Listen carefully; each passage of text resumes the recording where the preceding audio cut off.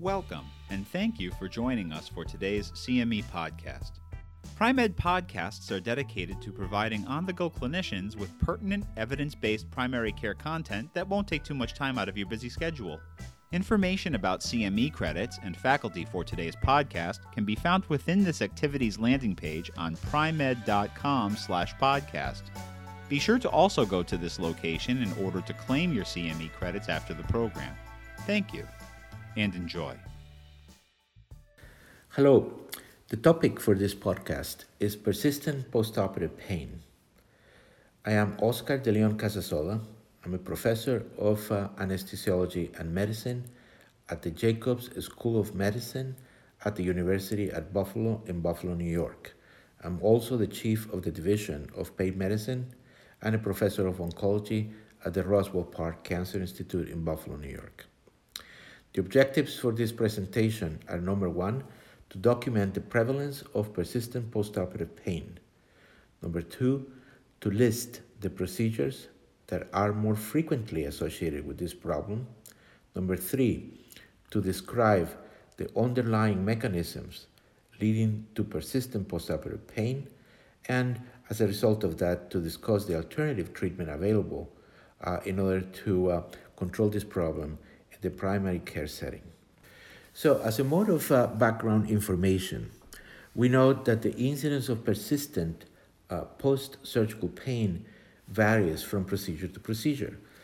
The most significant ones are thoracotomy, 61 to 70%, mastectomies with 20 to 50% incidence, hip replacement, 7 to 23%, and knee replacements with an incidence from 10 to 20%. Patients undergoing hernia repairs, hysterectomies, cholecystectomies may have an incidence that varies from 5 to 35%.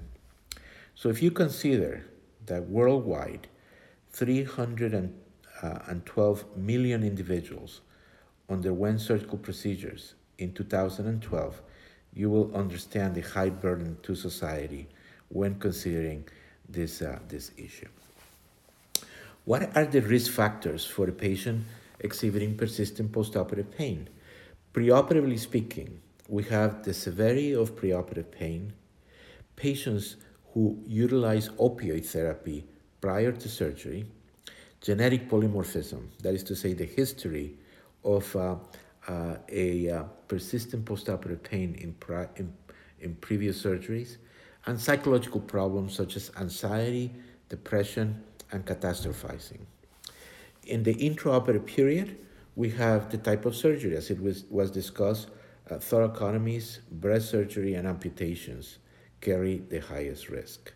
And in the postoperative period, increased pain intensity is a hallmark of and a risk factor for persistent postoperative pain.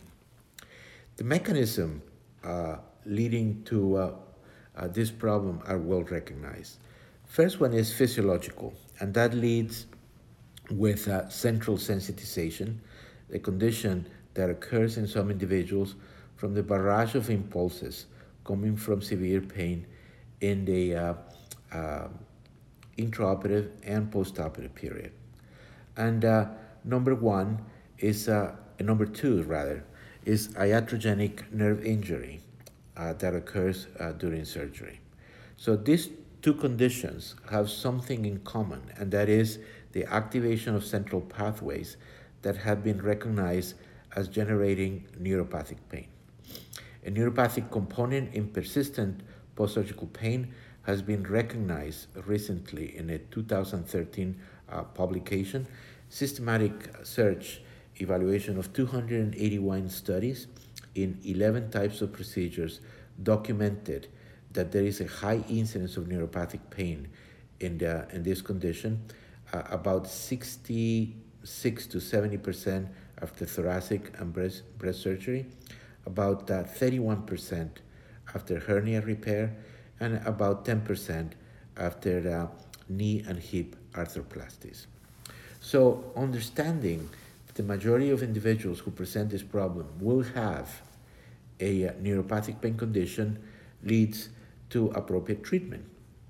And in this regard, the 2015 Lancet recommendations based on systematic review and meta-analysis suggest that when facing this problem, that one has to consider a topical therapy as first-line therapy, lidocaine patch in this regard, or a lidocaine cream should be utilized in the first place. The second approach, should this not be enough, is that the utilization of a tricyclic antidepressant or a dual reuptake inhibitor.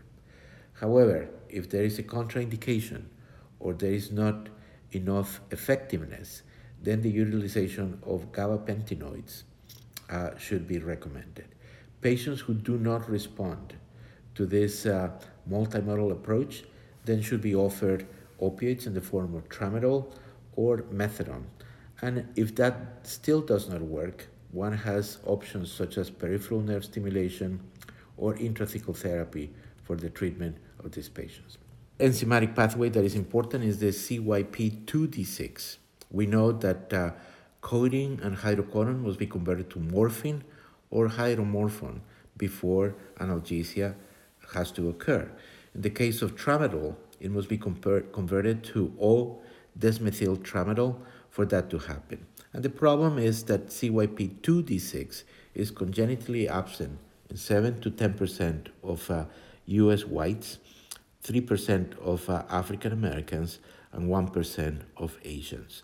So one has to be aware of this interaction because patients who have a congenital absence of 2D6 enzyme may not have analgesic effects from hydrocodone, codeine, or tramadol.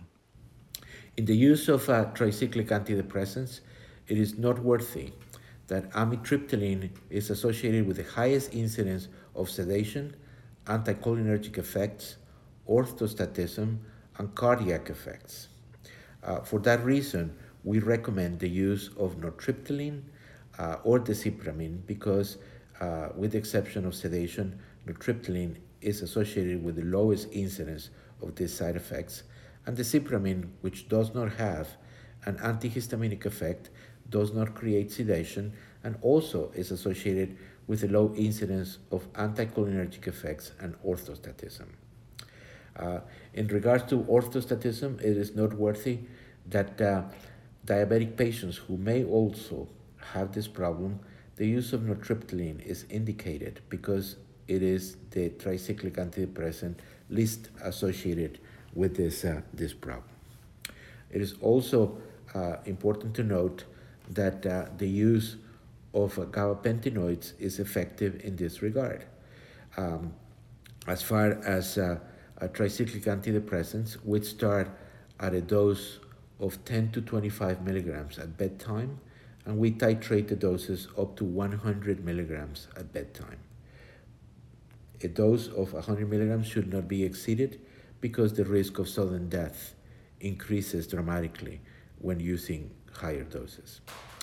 For the use of anticonvulsants, we have three choices: gabapentin, oxcarbazepine, and pregabalin. The initial or starting dose for gabapentin is 100 to 300 milligrams 3 times a day, and the target dose is 1200 milligrams 3 times a day. One has to be concerned about weight gain, which occurs in about 20% of patients, twitching, and other problems with ataxia. Also, it is important to measure renal function because renal excretion occurs in more than 95% of the dose administered. Pregabalin starting dose is 50 milligrams 3 times a day with a total dose of 150 milligrams per day, and the target dose is 900 milligrams a day, 300 milligrams 3 times per day. We recommend increasing the doses every week and also watch for weight gain, twitching, ataxia, etc. Just as with gabapentin, renal excretion occurs in more than 95% of the administered dose renal function is important. Oxcarbazepine is also an option. The starting dose is 300 milligrams BID, and the target dose is 1200 milligrams BID, 2400 in total. Side effects to watch for are hyponatremia, Stevens-Johnson syndrome, and erythema multiforme. Renal excretion is low, 30%, so it can be used even though there is low GFR. But hepatic metabolism is important, and one has to watch both for the sodium levels and liver function test in patients who may have this administration with these drugs.